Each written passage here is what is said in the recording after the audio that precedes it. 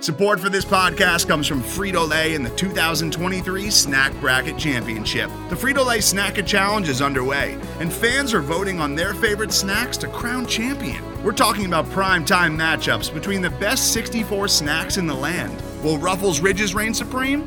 Can Doritos defend their dynasty? Or will Smart Food use their smarts for a surprise upset? Only you can decide. Get in on all the action for a chance to win up to $1,000 or a year's worth of snacks.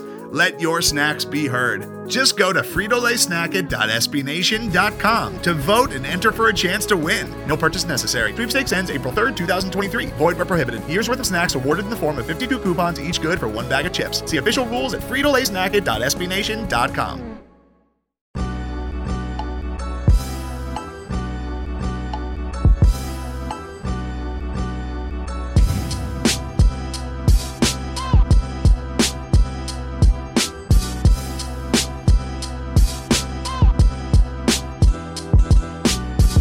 Welcome in, everybody, to the Longhorn Republic, your source for Texas Longhorn news, sports, and opinions with a bit of snark built in. We are a podcast of Burnt Orange Nation, and you can find more great Texas Longhorn content over at burntorangenation.com. If you like what we do, please leave us a rating or review on Apple Podcasts. It helps get the show out there. Share this with your friends wherever you found it, whether it was Apple Podcasts, Google Podcasts, Stitcher, TuneIn, Spotify, anywhere where you find fine podcast content. For some reason, Kyle and I are there as well. Feel free to connect with us on social media at LonghornPod on Twitter. Shoot us an email, longhornrepublicpod@gmail.com. My name is Gerald Goodrich. I'm your host this week, like I am every week. And I'm joined by a man who somehow missed an online tailgate. Kyle Carpenter. Kyle, how are you? It's I never miss an in-person tailgate. I'll say that. Maybe in the social distancing, I have been actively trying to not be a complete booze hound. And the word tailgate, maybe I assumed I had to drink for multiple hours to enjoy it all. Who knows? But no, I saw very little. I saw Herb Hand's amazing pants. That was about it. I saw some people talking about it online, though. Hopefully everyone felt part of the community. I'm sure they did. I hope they did. Yeah, I my 3-year-old was on one on Friday, and so anytime that something was like, oh, this is an interesting thing, he would like scream or throw something because 3-year-olds are actual terrorists. I love my son. Love my son to death. He's a terrorist. So had to get that under control. But yeah, no, I was able to catch back up on some of it again.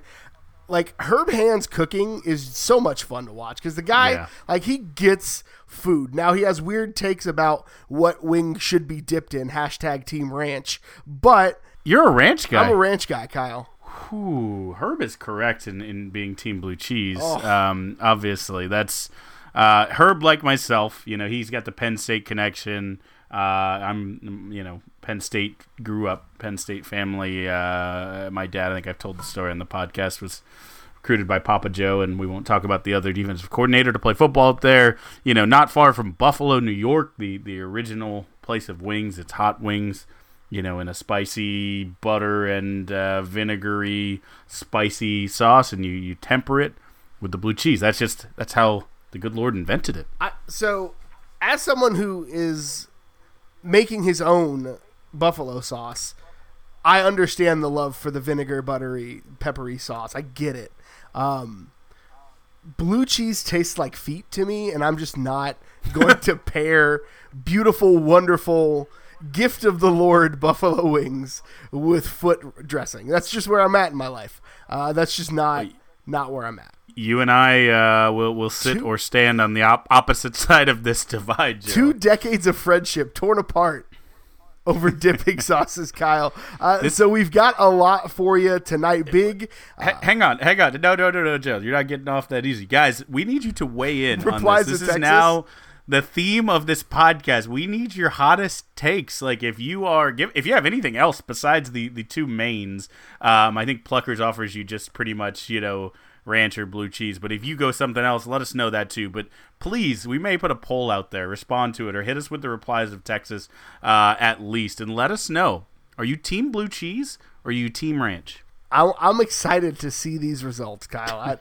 I don't know if anything anything more important has ever happened on this podcast than the results of this this poll. So we've got a big recruiting week. So Mike Roach, our friend from 247 Sports, will be on in just a moment. He's got a lot of good updates about the ins and outs of the last few commitments from Texas and the last few that didn't go Texas's way. We'll down the 40. A lot of news. Weirdly busy news week. I guess maybe the state of Texas is opening up, and so news is starting to trickle out, and we'll obviously close the show out with some Bang the Drum. So we really want to have any excuse to bring this man on, but it has been a big week in recruiting, so we thought we'd reach out to our friend Mike Roach of 247sports.com. Mike, thank you so much for taking some time out. I know the state of Texas is trying to open, but I think most of us are still staying home, so you probably got a little time on your hands. I snuck out last week on Friday when the state opened, and I went and stood in the corner of a field and watched a training session. I've got problems, guys. Like I drove an hour from my house to a field in the hood in Pleasant Grove in Dallas, and stood in a corner, took pictures, and talked to kids from 6 feet away. And it's the best I've felt in a month. Just that little hit to get the buzz going, right? It's Cruton season, baby. Oh, it's always Cruton season. It is not stopped. You know, what's funny was last time we talked, it was right at the beginning of quarantine. I had not yet seen Tiger King. I have now, so I'm prepared to discuss that if you guys want. And like we didn't know what was going to happen, and since that time, like recruiting has not taken a day off. I've been probably busier during this time than I've ever been. I've done more work. I'll tell you that I've done more stories. Last month I did 87 stories for 24/7. So wow. It's been a lot. It's been a lot of work. Well, you've seen Tiger King. I've seen Love is Blind, so we met in the middle there. Just the trashiest TV at all possible. But you know what? Gerald, you need to save some content, though, so that people don't get what they're looking for, why they're actually here, and don't stay till the end of this interview. We can't wait to get a bidet update, but let's save that for the very end, the important stuff. And let's jump into the meat. What do you think? Let's do it. So the day we're recording Monday, LSU came into the Lone Star State once again and stole a key Texas target. Garrett Nussmeier decides that he's going to take it back to where it all started, to LSU. That's the third one of Texas's key targets in the last, probably 2 weeks that have made the decision to go to LSU. JoJo Early, Landon Jackson, and now Nussmeier. Man, how is LSU coming in and poaching these guys, especially a guy like Early, who I don't think made it to LSU's campus? There haven't been any official visits yet. Like, what's going on? Yeah, first of all, I want to start with Nussmeier. I'm not sure that I'm going to call that like a steal as much as the other two are. Like, LSU offered Garrett Nussmeier first. They were his very first offer. They have long been the leader for Garrett Nussmeier. Texas thought they might have a shot to get into it, but they knew there was a lot of work to be done, and I think this is about where everybody expected Nuss to end up. You know, especially considering his dad, Doug Nussmeier, worked for the Cowboys, worked under Scott Linehan, who is now at LSU. So I think everything just kind of lined up there, and that was expected. The other two, for sure, I think, you know, Texas certainly looked at them. And you know, the easiest answer to the question is it's really good to be the national champions. It's really good to have like 14 kids drafted. You know, in that instance, like they literally put the draft on, saw everybody on their team get drafted, and then reached out to Landon Jackson and were like, hey, did you see that? Did you watch any TV over the weekend? Find anything interesting? And kind of pushed at that point. And so, you know, when you're the national champions and you're putting players in the NFL at that rate, it's a very easy sales pitch. The one that was very surprising was JoJo Earle. And it is because, you know, he hasn't visited LSU. And actually, you know, I think I saw him right before the shutdown. Like I went to Aledo, I think the week before, and talked to him. And he mentioned at the time LSU was completely out of it. He wasn't talking to them, wasn't considering them. It was Texas, TCU, Oklahoma, and Georgia. And those are the four. And the night that we kind of started to figure out everything was coming together, I was frankly astonished when I figured out it was going to be LSU. And so all I can say is it's really good to be the king, you know? Yeah, it's kind of crazy. I don't know if bagmen get NFL draft signing bonuses or what, but I'm kidding. Obviously, we know that doesn't happen. But that it is LSU had the showing that you didn't expect, right? Coming into last year, maybe Landon Jackson, we've lost that type of player, but the offense, they didn't have the necessarily the production at the collegiate level after showing they could do that last year. Maybe that could be a scary trend on both sides of the ball. But since we touched it, but I'm just curious. We think we know how we're going to fill some of the other spots, but if we can go through each of those and maybe start with like we did here with Nussmeier, is Texas still going to take a run at another quarterback? Do they feel comfortable with what they have there? And then I think we know receiver and defensive line. We will obviously have continued prospects there, but where do those positions shake out? I think, and I'm going to stress the word "think," because as soon as I say this, we're going to disconnect and they'll have offered another quarterback. But I think they're done at quarterback. I think at this point, they looked at two guys they liked, that Mike Yurcich liked, in Sawyer Robertson, who committed to Mississippi State, and Nussmeier, who just committed to LSU. Wanted to pursue those guys, see if there was anything there worth taking a second quarterback. I think at this point, they will stick with – they really like Jalen Milroe. And they don't want to give off the perception that they're just shopping for his replacement and will take anybody. I think that they recruited two guys they liked. They didn't get them. So I think at this point they will kind of stick with where they are. I think the other thing in play for the quarterback recruiting was they were fairly certain. There was some, I won't say fairly certain. There was some certainty, or at least some thought, that Casey Thompson would maybe look into transfer this offseason or after spring ball, kind of after he saw where everything was. And they wanted to guard against that by taking two in the class. I don't think that they fear that anymore, obviously, with no spring ball and everybody's future is very much up in the air. So that kind of changes the dynamics of things. So that was because like you said, I think Yurcich came and offered those two guys. So Early's been on the board for Jump Street. You haven't been shy about the fact that he was kind of a must get for Texas. So what does the wide receiver recruiting now look like for Texas as they try to figure things out? Boys, one person, and I haven't verified this with other people, but one person within the Texas offices told me that they had JoJo Earle higher on the board than they had Tommy Brockermeyer. Like, that's wow. how much they really liked that kid and thought he was going to be the silver bullet for their offense. So obviously a huge loss. They've got to kind of pivot now. And I think they'll pivot while at the same time continuing to work on JoJo and, just keep chipping away. And, you've really got to recruit him through the finish line. And, you've always got a chance. So some of the other guys they're looking at, Teddy Knox, the wide receiver from the Woodlands, is a recent move in. He moved in last year from Baton Rouge. He's the fastest kid in the state of Texas, football-wise. He's a 10-2, 100 kid. Absolutely fly. He had an injury late last season that kind of prohibited him, but he's a guy that Texas will go head-to-head with Mississippi State for.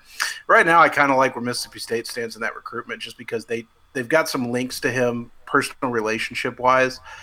They go back to his days in Louisiana, and also they got Mike Leach in the air raid. So, yeah. I think maybe in the previous offense the kid wouldn't have looked that way.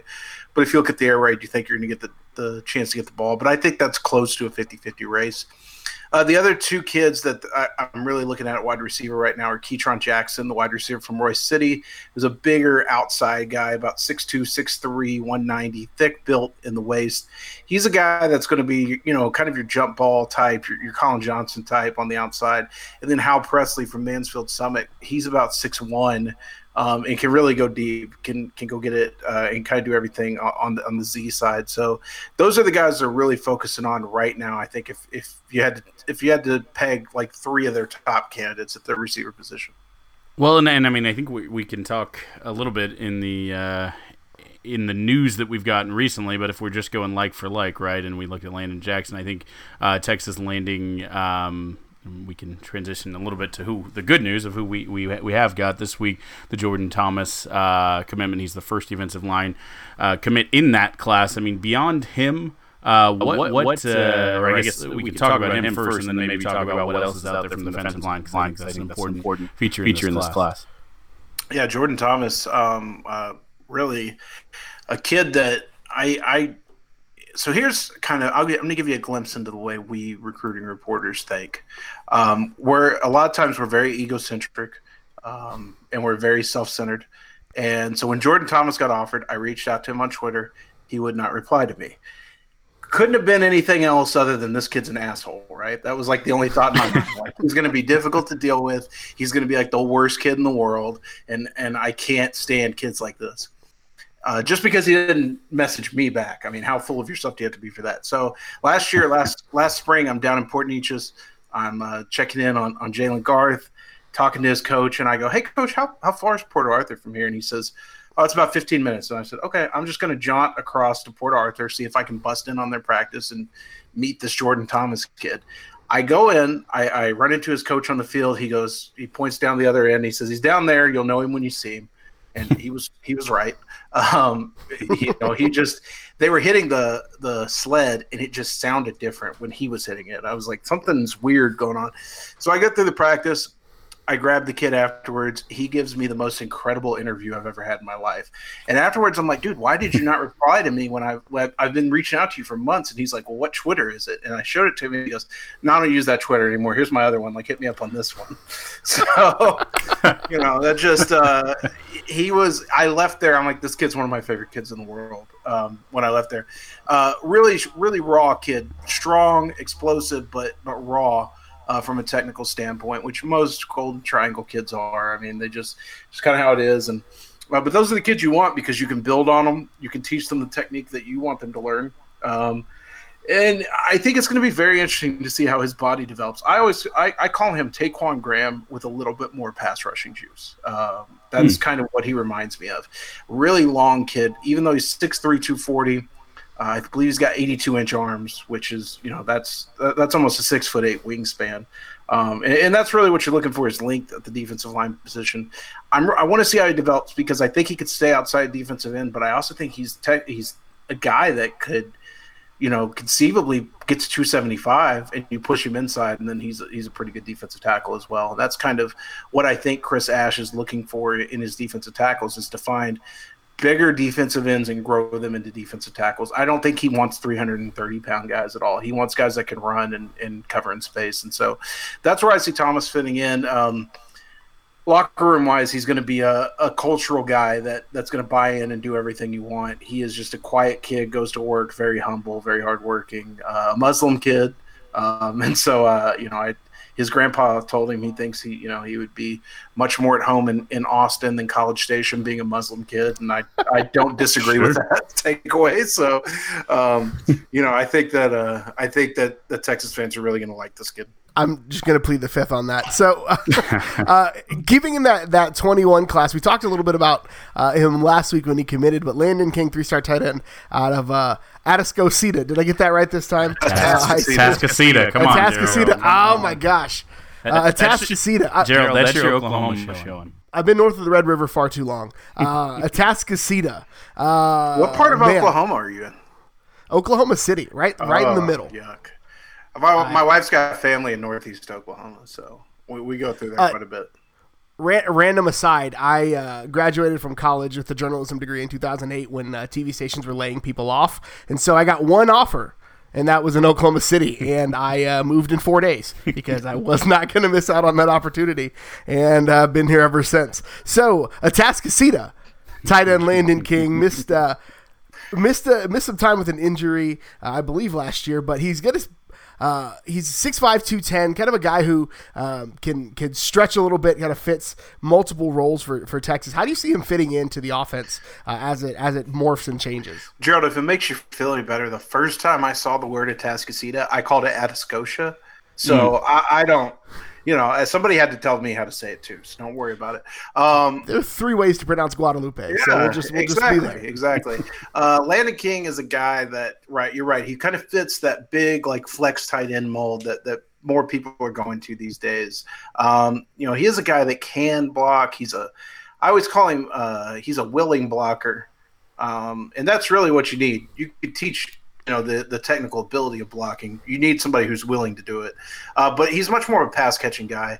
And had a really productive year. I think almost 800 yards, 850 yards last year, and then 9 touchdowns. For a tight end or an inside receiver, that's a pretty strong high school season. You're almost talking about what, an 85 yard and 1 touchdown average per game. So I like the production out of him. Obviously, he's going to have to put on weight, but you like the skill set. What really stands out to me about Landon King is body control and hands. He has insane body control and insane hands. He catches everything. So that you love, obviously. If you want a guy who's catching the ball, you want him to catch it. And the biggest things are, how is he going to develop? Is he going to lose any of that athleticism when he does develop? Can you teach him to put his hand down and do some of the things you want your tight end to do? But I think he brings an element to this offense they don't currently have. Especially with we are firm believers in the curse of Jermichael Finley, as Texas hasn't had more than one year of production from a tight end since Jermichael Finley. So a sure-handed tight end for multiple years would likely be welcome. And he seems like a guy that if a 2020 high school football season happens, he's a guy that probably won't stick as a 3-star. Like, watching his tape and kind of watching like Alabama, Auburn, A&M were really high on him. So he seems like a guy that would probably see a ratings jump if a season happens. Yeah, I was told down the stretch, Alabama and Georgia were really trying to get him to put that commitment off because they wanted some more time with him. So obviously, if you subscribe to those kind of things, that's a good sign for your evaluation. Texas evaluated him early, offered him early, and recruited him very hard and won him over. So kudos to them for that. I actually call it the curse of Blaine Irby, because Blaine Irby was – I actually, on my podcast a couple weeks ago, I had Brandon Huffman, who's our West Coast. He's a national recruiting editor but lives in the West Coast. And covered he's from Ventura, so he covered Blaine Irby extensively, and we talked about that night that he went down on the turf at Rice and how there's never been a good tight end since that point in time. And Blaine was headed that way. He was headed for a great development, but the curse is strong. And as the inventor of the curse of Jermichael Finley, I use Blaine Irby as a very, even when it's been broken, it cannot last but we have officially decried on this podcast that curse is over, whether it's Leibrock or whoever. So this is going to be, I think Wiley's got a good chance. I like what he's doing. This is going to be broken. We're going to be the David Thomases of yesteryear. We're not going to talk about that curse anymore because we're a tight end heavy offense. I'm going to go ahead and say we're going to have 800 yards between our tight ends at least next year. It's going to be money position. But speaking of next year, we've talked a lot because we've kind of transitioned looking ahead into the 21 class. But we did have a 2020 commit as well, and I think we are making sure we pronounce this correctly. Jahdae Barron, is that correct? Yeah, that's as close to I know how to pronounce it. Like I was telling you guys before the show, I'm going to have him on the podcast tomorrow. Well, it's actually our podcast that comes out at the end of the week, but we're going to tape the interview tomorrow, and I'll get the proper pronunciation then, so you guys can listen here. But I think it's Jahdae Barron, the cornerback from Pflugerville Connolly, signed with Baylor. Very interesting. Texas really loved him when the new staff took over. Chris Ash really liked him. Jason Washington talked for a long time about offering this kid and just never did. And it was kind of widely known, like Texas can offer this kid on signing day and get him. That's how much he wants to be at Texas. He's really good friends with 2020 signee Dejon Harrison. And those two had talked about playing together at Texas. So when Chris Ash came in, I just don't think we thought Barron might put off his signing from the early signing day. And I think if he'd have gone till February, Texas would have offered him instead of Ennis Rakestraw, and then they would have probably gotten him in that period. He didn't. He initially put off his signing one day and then the next day signed, kind of killing my dream there. But I heard from that moment, this kid's looking to get out of his signature. And this is something we've been monitoring probably since January or so. Just kind of checking in every now and then. Hey, what's going on with Jahdae? What's going on with Jahdae? And he didn't, he just never felt like he had that good relationship with the new Baylor staff. Really liked the old staff. Didn't feel like he ever got it with the new staff. So, when things really started heating up in the last month, we were constantly checking on it. And that's the reason we had so many updates over on 24/7 was because we were really tuned into that situation and we knew it was coming. And I said that day that, when he announced his signature was going to be released, that, once he received his official release from the school, we thought this thing was going to move very quickly. And it certainly did. Texas got, Texas was in there from the beginning. And, as soon as they could talk to him, it was a done deal. I think that, for me, when watching guys in the state last year, Barron really rose as a senior. And by the end of the year, I was telling people, I think this kid might be the best corner in the state of Texas.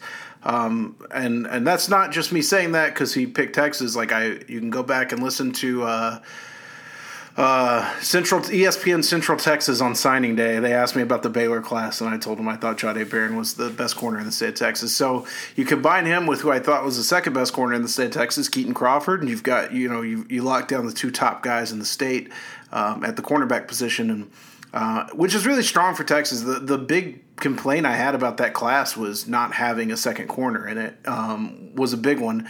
In the Big 12, you just can't go years where you're only signing one corner. It's just not a feasible plan. So I really like this kid. Honestly, he's a really good returner too. He's going to be able to do punt and kick return and be an asset there as well. That's fantastic because as we know, we were the last team left in the negatives this season in punt returns. We have a couple guys in the class who've have some of that skill set, but I'm more happy to have about 10 guys competing for one spot than 0 guys. So that's always good, and it probably means you're a pretty good athlete too if you're good with that skill set. But the only thing there is just Dave Aranda's first time as a head coach. Good on him for coming through and doing the right thing. I think we kind of praised Herman when he did the same. I think with John Bonney, and when it's going to a conference opponent that was different is on campus, but still, anytime you grant the full release, is you're doing the right thing as a coach and not holding a kid's future hostage. So good on him. That will certainly engender some goodwill to the rest of the Big 12 when you're a new head coach and you play it right. What's funny is obviously there's a certain rivalry between fans, and especially after the Bryles thing, Baylor and Texas fans do not get along. It's going to be funny because the head coaches are just about best friends. So if you ever hear Herman talk in public, he will talk about Dave Aranda like he is a brother, and he is. Right. I mean, they went to college together, known each other forever. So I think a little bit of I'm interested to see what the rivalry looks like, but I don't think it's going to be as heated as people want it to be, considering if you look on Twitter between Baylor and fans and anybody, it gets pretty heated out there. We will do our part to continue the Baylor-Texas rivalry as the Waco miniseries came out at a perfect time for me because I've got nothing but time and I can just write jokes and jokes and jokes about it. Taylor Kitsch will be featured heavily in the pregame, I'm sure. Man, I think that wraps the recruiting news for us. So let's just jump into. I think everybody. Well, wait. Do we want to talk Tariq Black? We can. Can't talk. That's technically on our site. I handle grad transfers, so that's technically recruiting. I can discuss that if you guys want. Please do. Yeah, we were not going to burden you with that, but if you've got it, you've got it. Yeah. So Tariq Black is a guy that Texas has been working on for a long time. Guy mentioned probably months ago is, hey, watch out for this grad transfer. And the only one I felt really good about them landing so far, and it was pretty much always going to be Texas for Tariq Black, but they wanted to work out some things. And one of the big things was the original graduate transfer rule said that you had to enroll in a program at another graduate school that's not featured at your institution. And that always hangs guys up when they're looking to graduate transfer. They changed the rule this year, and it actually says now you can even take more undergraduate classes. You don't even have to take graduate classes. And once the rule change went into effect, that kind of opened the gates, and Tariq was in. He was a highly recruited guy out of high school. Has not had an incredibly productive career in college. So I went and asked a bunch of Michigan people, including a couple of friends of mine who are just really big Michigan fans, what they know about him. And, the answer seems to be that, A, obviously Michigan had trouble throwing and moving the ball. over the last couple of years, and a lot of their guys suffered. But B, really, it was, this kid's really talented, but he just hasn't been able to stay healthy. And if he's healthy, he's an asset. He has 2 years to play, one at Texas, which means he's got a red shirt available and 1 year of play time on the field. He can appeal for a medical red shirt, which would get him 2 years to play on the field, 2 years to play too. But he'll have to do that this year to file the appeal and then wait for the answer. But I think potentially he's a guy that in a room that's talented yet very inexperienced, he's a guy that can kind of bridge that gap and maybe be like a Trey Watson type on this team. Yeah. Well, we were big Trey Watson stands, so you invoking the name Trey Watson gives us all sorts of butterflies. Oh, I love Trey Watson. I thought he was a fantastic addition to the team. So I think Black can be that. From everything I've heard, a really mature kid, hard worker, teammates love him. I think they all went to his birthday party. I think everything checks out. Well, and I also think, like you said, the talent there is a lot of young guys, and so instead of asking Troy Omier or Brennan Eagles to take the Colin Johnson leap up, you're at least bringing a guy 6'3", good size on the outside who can come in, and you don't have losing two high or medium to high draft pick wide receivers in a super loaded class this season, having to replace both of those seniors. You at least bring in that experience. So I'm quite optimistic that this will be good, not just for him, not just for Sam, but also for the development of the guys, Marcus Washington, Brennan Eagles, who aren't necessarily forced. All right, now you just have to go out and account for this. Or Josh Moore, hey, day one, you need to be back doing this, but maybe it gives a little time for them to be the third guy or fourth guy out there and really get some good matchups and good looks. I think it is one of those rising tide lifts all boats, I believe, right? Yeah, and I don't think it ever hurts to have a big brother type in the room either. And if that's what he can be, kind of mentor those guys along, that is what Trey Watson was for like Keaontay Ingram. He was the big brother that could, he could show him the way. So I really like where, this addition for Texas.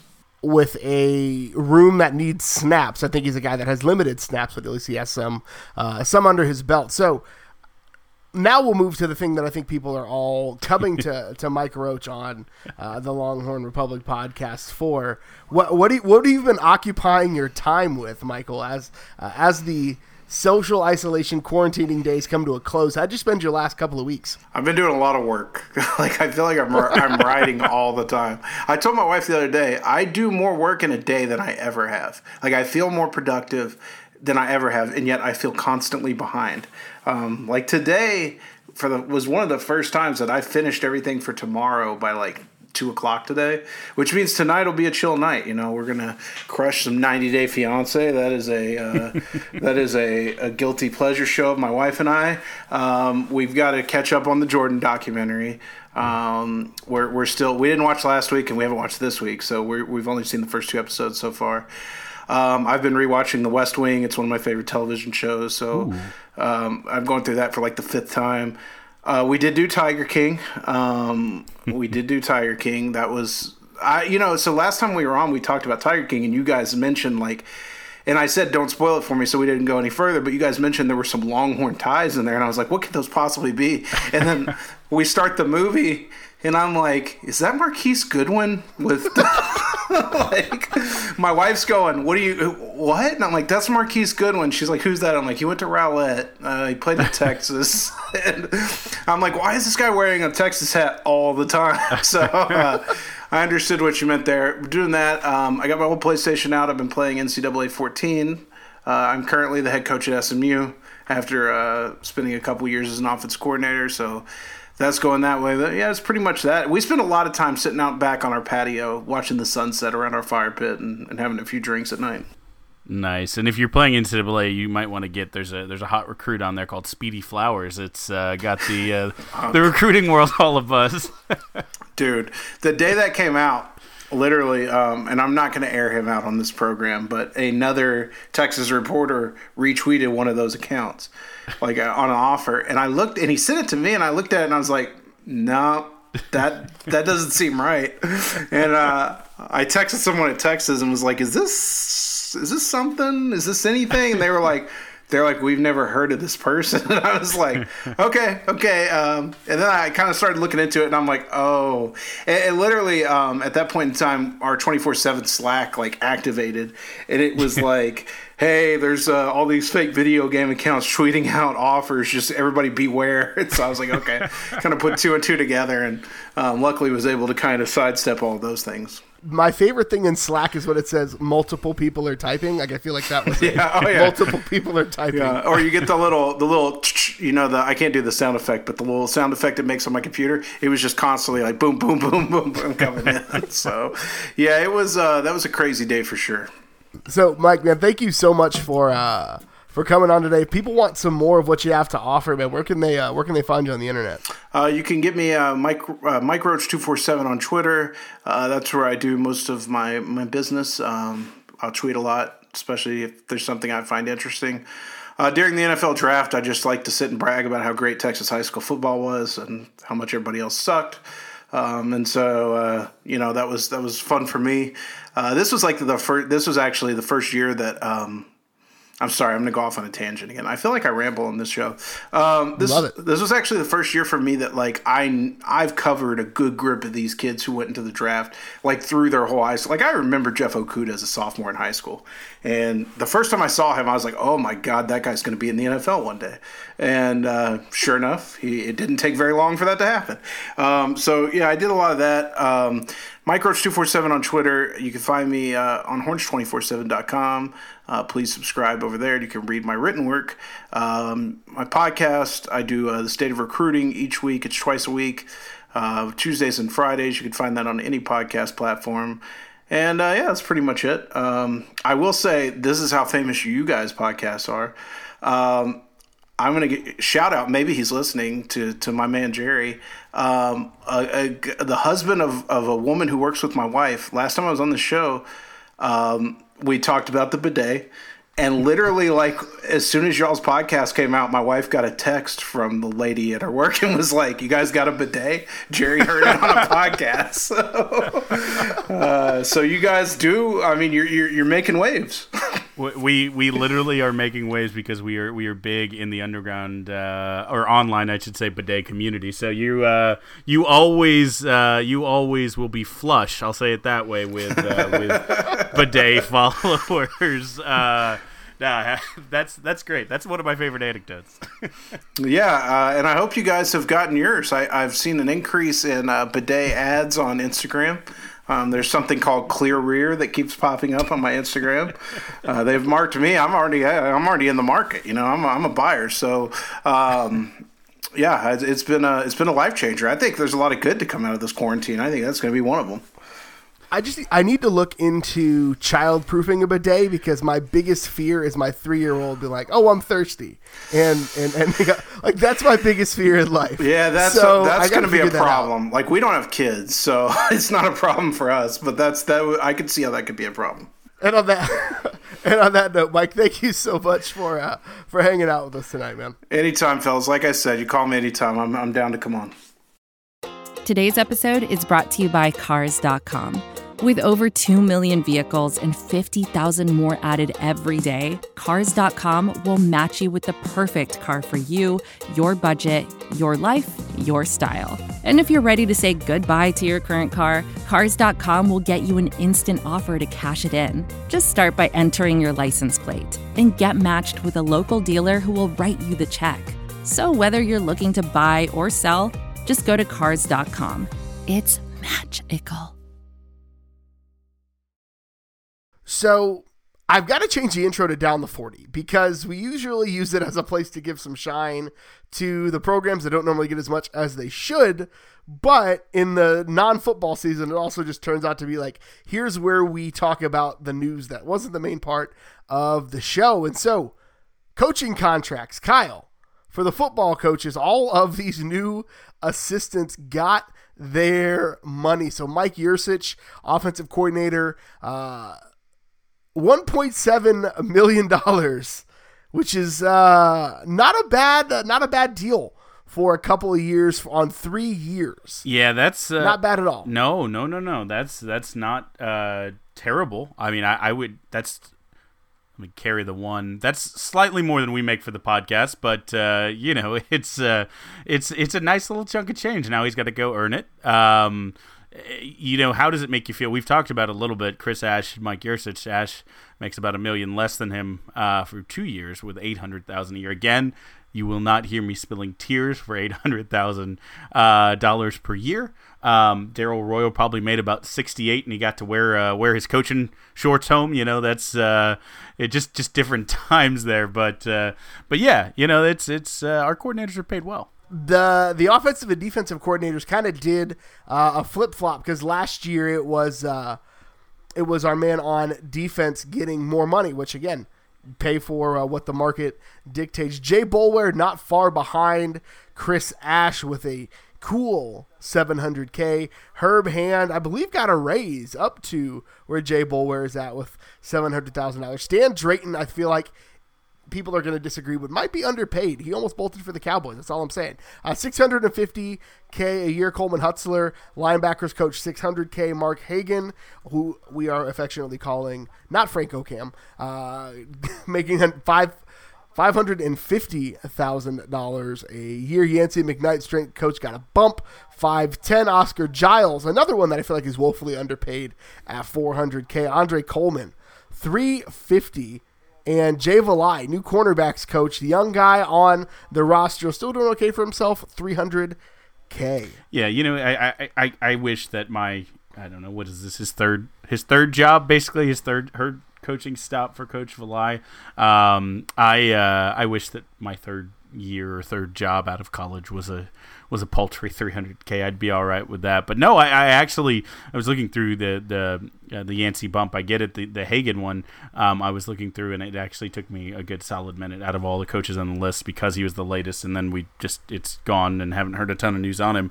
I had to scratch my head, and I was like, that's right. Okay, yeah, Mark Hagan, right. Because I was like, what does he do defensive tackles? Not Frank Okam. Oh man, we are sure that Mark Hagan's going to be great. Oh yeah, we're also sure that we were lobbying real hard for Frank Okam. So we got some softball news happening. Kyle, take us to the bump. Let's see what's going on. Yeah, so I called this section Tuesday, Gone with the Wind. All my Skinnerd heads out there know what I'm talking about. But Tuesday DeMargosian, which is one of my favorite names on all of the 40 Acres last year. You may remember her. She had a diving catch in the Miranda Elish perfect game. That was the last game we saw from the softball team. Remember that. The news came out that she is actually transferring, put her name in the transfer portal. She's one of the 6 seniors that had the option to come back. She's taking that to do one additional year at University of North Texas. This didn't come as a surprise. Texas softball, for those seniors who weren't going to be coming back, did a virtual senior day last week, and Margosian, Caitlin Slack, and Reagan Hathaway all participated in that with the rest of their teammates, which I think is a cool thing Coach White did. But so she is completed as a senior her UT obligation and will be playing 1 year for the Mean Green. It was a weird situation when this kind of went down, because Elish was the first one to come out and say, yeah, I'm going to take this extra year. And so we thought that there would be more players that decided to go that route, and then these 3 taking their talents to the next level, or taking their talents wherever they're going to go. You're never going to hear us fault an athlete for doing whatever the heck they want, because it's your life, and you do you got your free education, you feel like you're good, dope, get out of here, do what you want to. You want to take another year, play somewhere else, try to get a free master's? That would be my advice to somebody else, is, hey, go try to get a free master's degree while also pursuing the sport of your choice. But again, do whatever works best for you. So we got some big news. The NCAA is starting to come into the 20th century, not 21st century, 20th century, kicking and screaming, making name, image, and likeness rights that kind of changing up that athletes could benefit. Now they cannot use the school logo, branding, whatever to go with it, but this opens up some things, especially given this week's guest.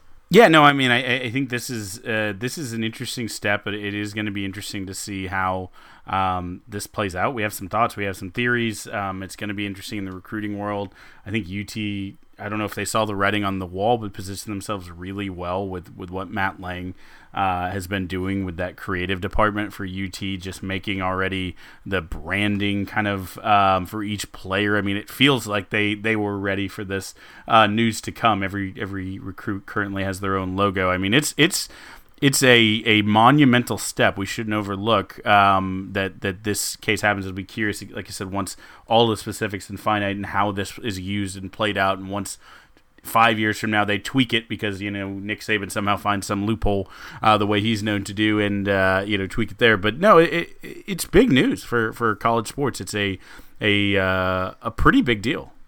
I mean, Jaquindon Jackson and Xavier Alford, I think, won the Logo Olympics for what Texas designed. So put me down. Again, maybe we'll reach out to Mike over at Last Stand Hats to get a Xavier Alford patch going. I'll be the first one to buy it. I will. I'll rock a Xavier Alford.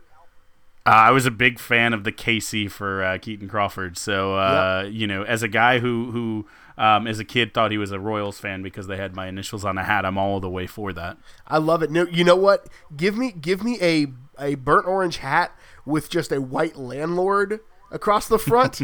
I'd rock it. 100-yard landlord, best nickname in sports. So 4 Longhorn tennis players earned All-American honors, 2 on the men's side, 2 on the women's side, names that you are probably completely familiar with. Yuya Ito, ranked number 2 overall in the ITA singles. 3rd time he earned All-American honors. Christian Sisgard was the other one, number 6 in the nation, his 2nd All-American. And then again, the Taratis. You can only Tarati it up with both of them.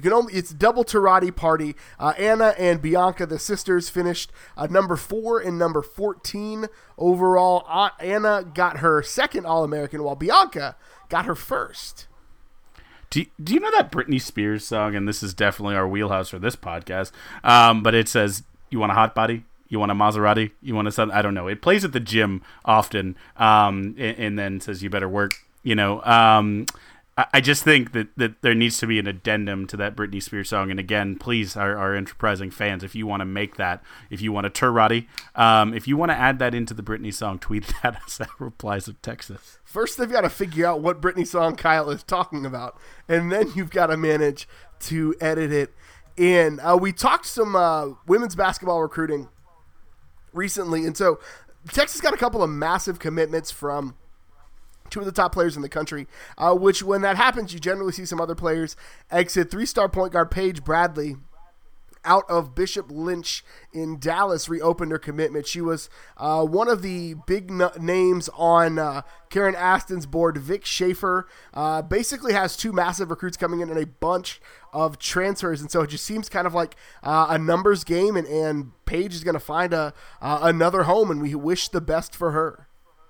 Yeah, and in the other 2, there was 3 in that recruiting class on the board when he came in. The other 2, Leah Moore is forward, and guard Rory Hammond, who we talked about, Harmon, excuse me, we talked about, are on board and good to go following the hiring. So this should be, as of right now, obviously things can change, the last of the recruiting news for that team for next season.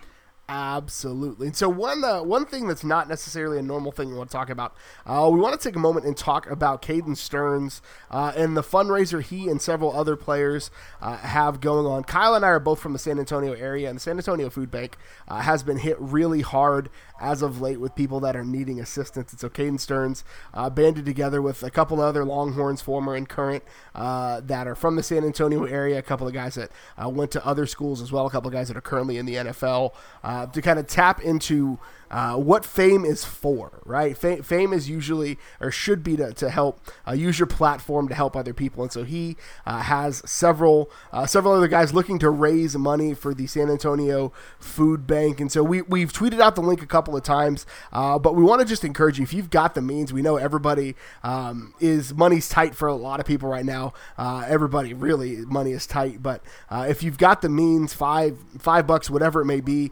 kick in to help some other people. We would love to have an opportunity for you guys to be a part of that.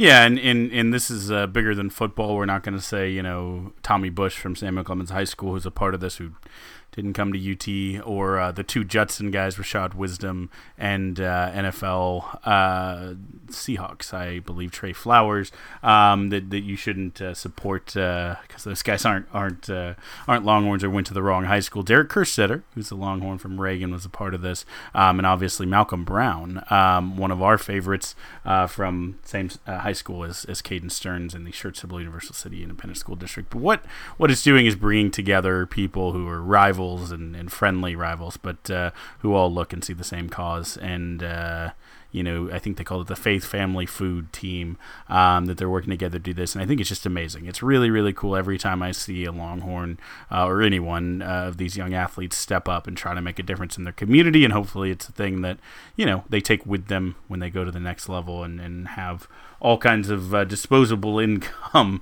that comes with that, and they can give back to the community that brought them up. So very, very cool. Proud of Caden Stearns, Malcolm Brown, and the rest of those guys. Absolutely. Now that brings us to the part of the show where we honor one of the best traditions in all of college athletics, Big Bertha, and we bang the drum. Brought to you by Joe Ruiz. So Kyle, what are you banging the drum on this week?